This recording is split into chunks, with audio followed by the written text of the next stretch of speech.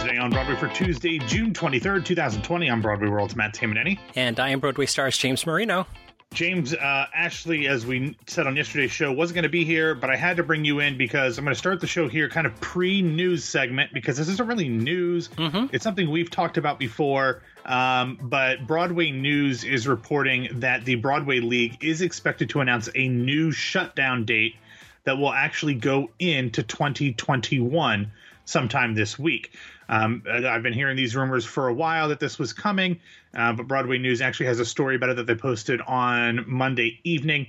They have a comment from Broadway League President Charlotte St. Martin, who said there is still, quote, no official return date, but that they are working with producers to figure out what their next step is. And what I think that people don't understand with these things, James, is that the producers and the theater owners really have very little say in this.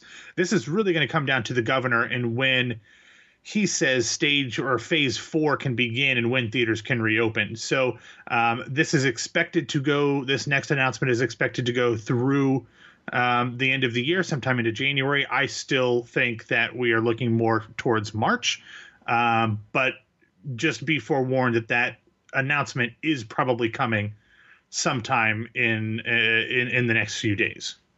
Well, aren't you a ray of sunshine?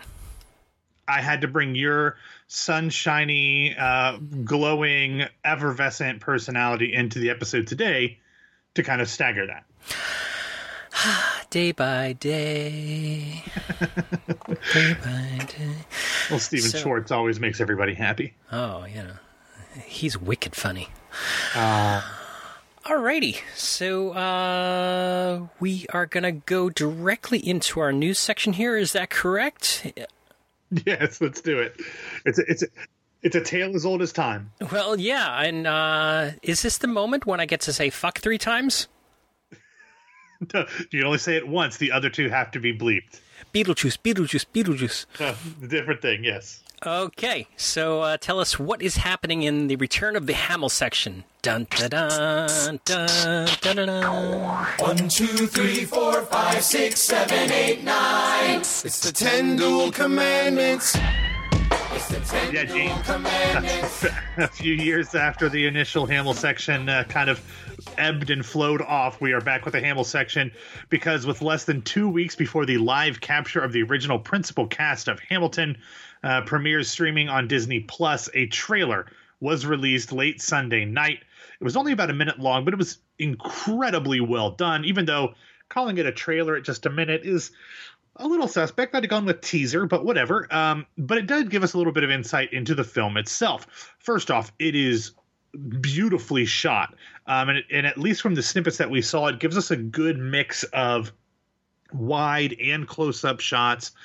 We also learned that it will carry a PG-13 rating. Unlike us.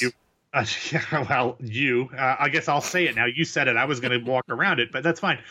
Because on Monday, Lin-Manuel Miranda tweeted out that there would be some things that will be bleeped because Disney Plus does not permit things with an R rating on its streaming service, and they had to make sure that they keep it to PG-13. In his tweet, Lin said, quote, MPAA, which is the motion picture something other that does the ratings, has a hard rule about language. More than one utterance of fuck is an automatic R rating. We have 3 fucks in our show. So I literally gave 2 fucks so the kids could see it. 1, in Yorktown, there's a mute over I get the back up again. 2, Southern record-scratching Democratic Republicans. James, I think there are some people that are a little upset about this, but I mean, this is perfectly acceptable as a concession for this to be available to the masses, even though there are a number of people that don't appreciate that Disney Plus is eliminating its free 1-week trial in anticipation of the release. Well, I think that many people, this is like the Rocky Horror of 2020. You know, I think that people at home will insert their own lyrics at the right moment. Don't you think? Yeah, I mean, that's actually what he said. You could just kind of sync it up, even though the film, I'm assuming, will not sync up exactly with the cast album. You could just sing along. I mean, everyone knows what the words are. Lynn actually said that in one of his tweets. He's like, your kids have all heard the album before. They're going to say it anyway. So Did I tell you I bought the I went to the Hamel store across from Hamilton, right by Bond 45, which is on 46. and I bought 47th, isn't it? Oh, I'm very confused now. I don't either. No, it's across from the Rogers, isn't it? Okay. Yeah. I don't know. So I bought the song selections, the book. The sheet music. Well, it's a book, and it's got lots of stuff in it, and in fact, lots and lots of stuff. And I gave it to Charlotte, who for Christmas, and she took it to school because she's got some Hamel friends, and they re-edited all the words out of it so that they could sing it in chorus class together. Nice. So very enterprising. It was so. If Lynn needs a Disney Junior cut version, I think Charlotte Marino might have some. She's got it. Okay, good. Some other things that Lynn did mention on Twitter is that the King George III opening that he does pre-show, that'll be in there. The Bows will also be in there. And then also apparently Thane Jasperson, who is an original cast member that I actually saw as Philip Hamilton when I saw it, he does something in the Bows. I don't know what that is, so we'll have to wait and see that. But in promoting the trailer and the upcoming release on Good Morning America on Monday, Lynn discussed Hamilton and the In the Heights movie, but the biggest news that was broken in the interview was in him talking about the new Disney animated musical that he is currently working on. He said, quote, "I'm collaborating with the Zootopia guys and Jared Bush, who wrote Moana with me. It's set in Colombia in Latin America, and that's all I can say before Bob Iger just shows up at my house." So, Lynn has been talking recently about being up against some songwriting deadlines, so now we at least know a little bit about what he is currently working on. I also think that as the growing bond between Disney and Lynn, continues to strengthen, it will only serve to help each other as this relationship grows. I mean, look at Alan Menken's status in popular culture because of his work with Disney. I think that this is something that can only benefit both of them and all of us together. So I think this is great. And just as a reminder, if you don't know all of the details of when Hamilton is coming out on Disney Plus, we will have a link in the show notes, date, times, how you can stream it, all of that stuff. But very, very exciting thing to have coming up in the next couple of weeks, James. So when Lynn's association with Disney tightens up and he's going to be taking these trips down to Orlando, will he have a Hamel crash pad with you? Can you get Jillian with a G to hook you guys up together so he'll have a place to stay? I'm imagining that Lynn can stay wherever the hell he wants. I don't think he needs to crash in my office chair. I think he's fine. So, what do we have in other news? All right, first up, over the weekend, rumors started circulating that producer Cameron McIntosh was planning on effectively closing the original London production of Phantom of the Opera and replacing it with a reconceived touring production that does away with Hal Prince's original staging and all of the original designs. This would be practically, I think, the same thing that he did with the original production of Les Mis last year, where he got rid of the turntable and all the original stuff and replaced it with the tour that has been going on in both the UK and the US for years. There were even rumors that Cameron was thinking about doing the same thing with the Broadway production and potentially transferring it to a smaller house because the Majestic is so big. However, on Monday, Andrew Lloyd Webber came out and threw whatever weight he has in this debate against the idea. In a tweet, he said, quote, "Please believe me, I'm doing everything in my power to ensure that when the Phantom returns, it's at its brilliant original."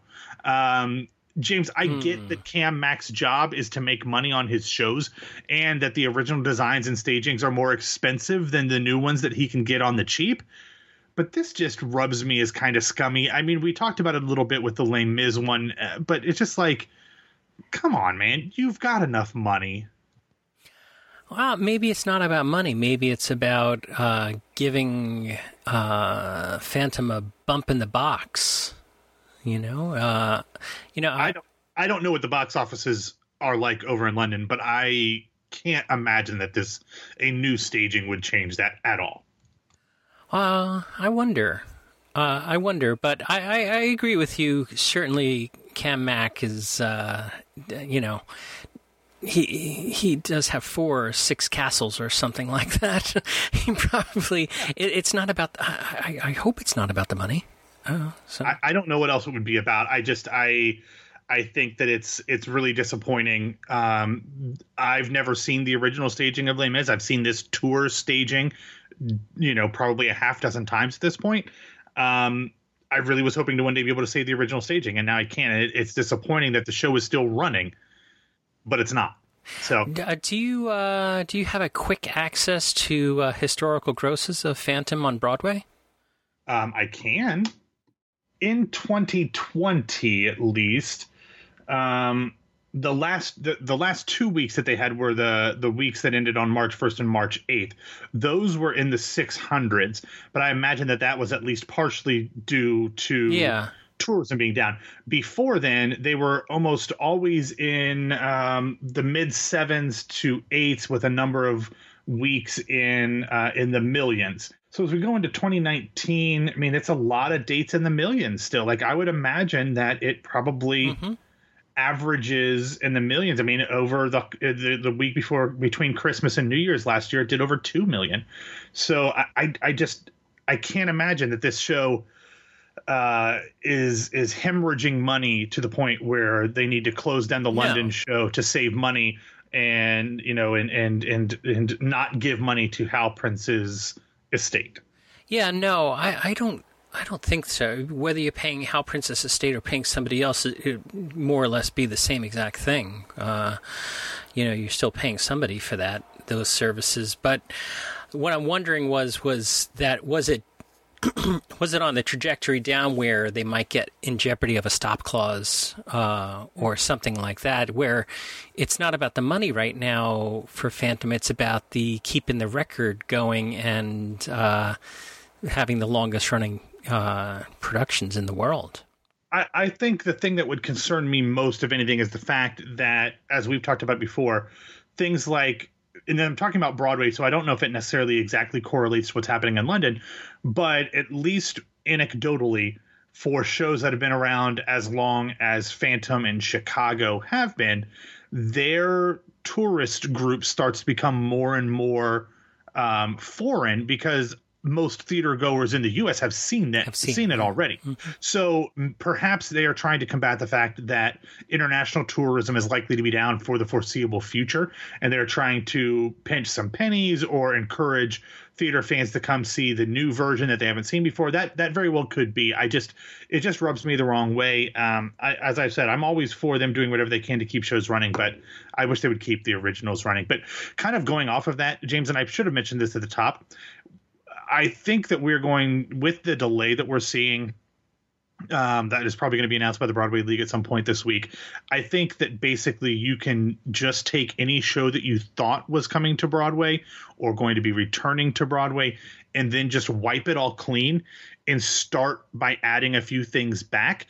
I think anything that has a major star in it, whether it has already opened or it was planning on opening, will not happen. Even if it has a very big star and announced a year ago and was charging really large ticket prices and kicked another show out of its theater. Whose birthday was today? I don't know whose birthday was today. Meryl Streep's birthday was today. So it was, Jack Human? Was it his birthday today?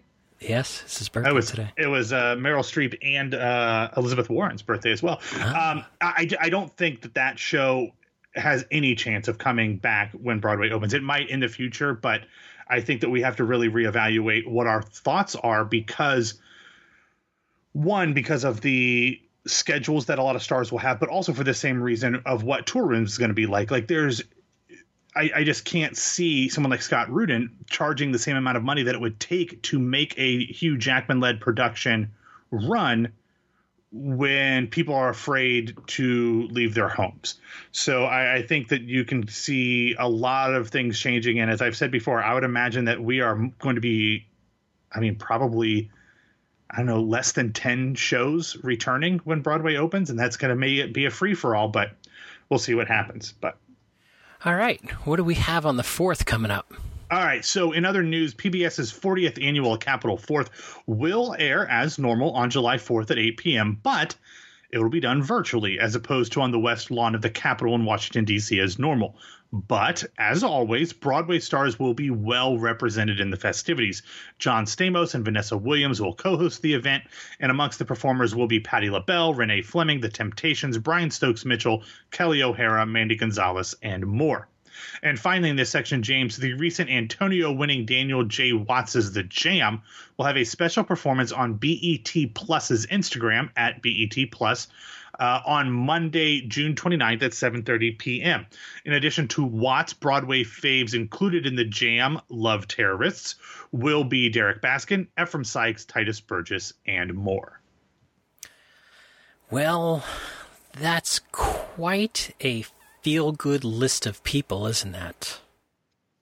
Yes, James, it is. Go ahead. So do you have any feel-good recommendations? The first one is going to be feel-good. There's going to, your mileage may vary, but apparently over the weekend, the video was released with 333 former cast members from Cats.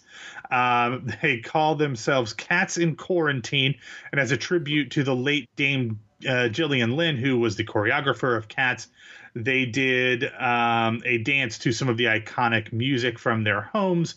There are people from casts in London, New York, Toronto, Zurich, Vienna, Germany, all across the world. And it included some familiar faces, including the great Ken Page. So you can check that out. Again, mileage will vary in terms of how feel-good Cats is. But the one that I love the most, I watched Seth Rudetsky's concert with Jesse Mueller over the last couple days. They always do a live airing on Sunday and then a repeat on Monday. First off, I should have known this and I shouldn't be surprised, but I didn't really know what Jesse Mueller's personality was like. I've seen her in interviews, but she doesn't do social media. She's not super out there. She doesn't do a ton of stuff, but she is so funny and so silly and just kind of goofy. And I was very taken by her even more than I already was. I have in the show notes a link to a video of her singing On My Own.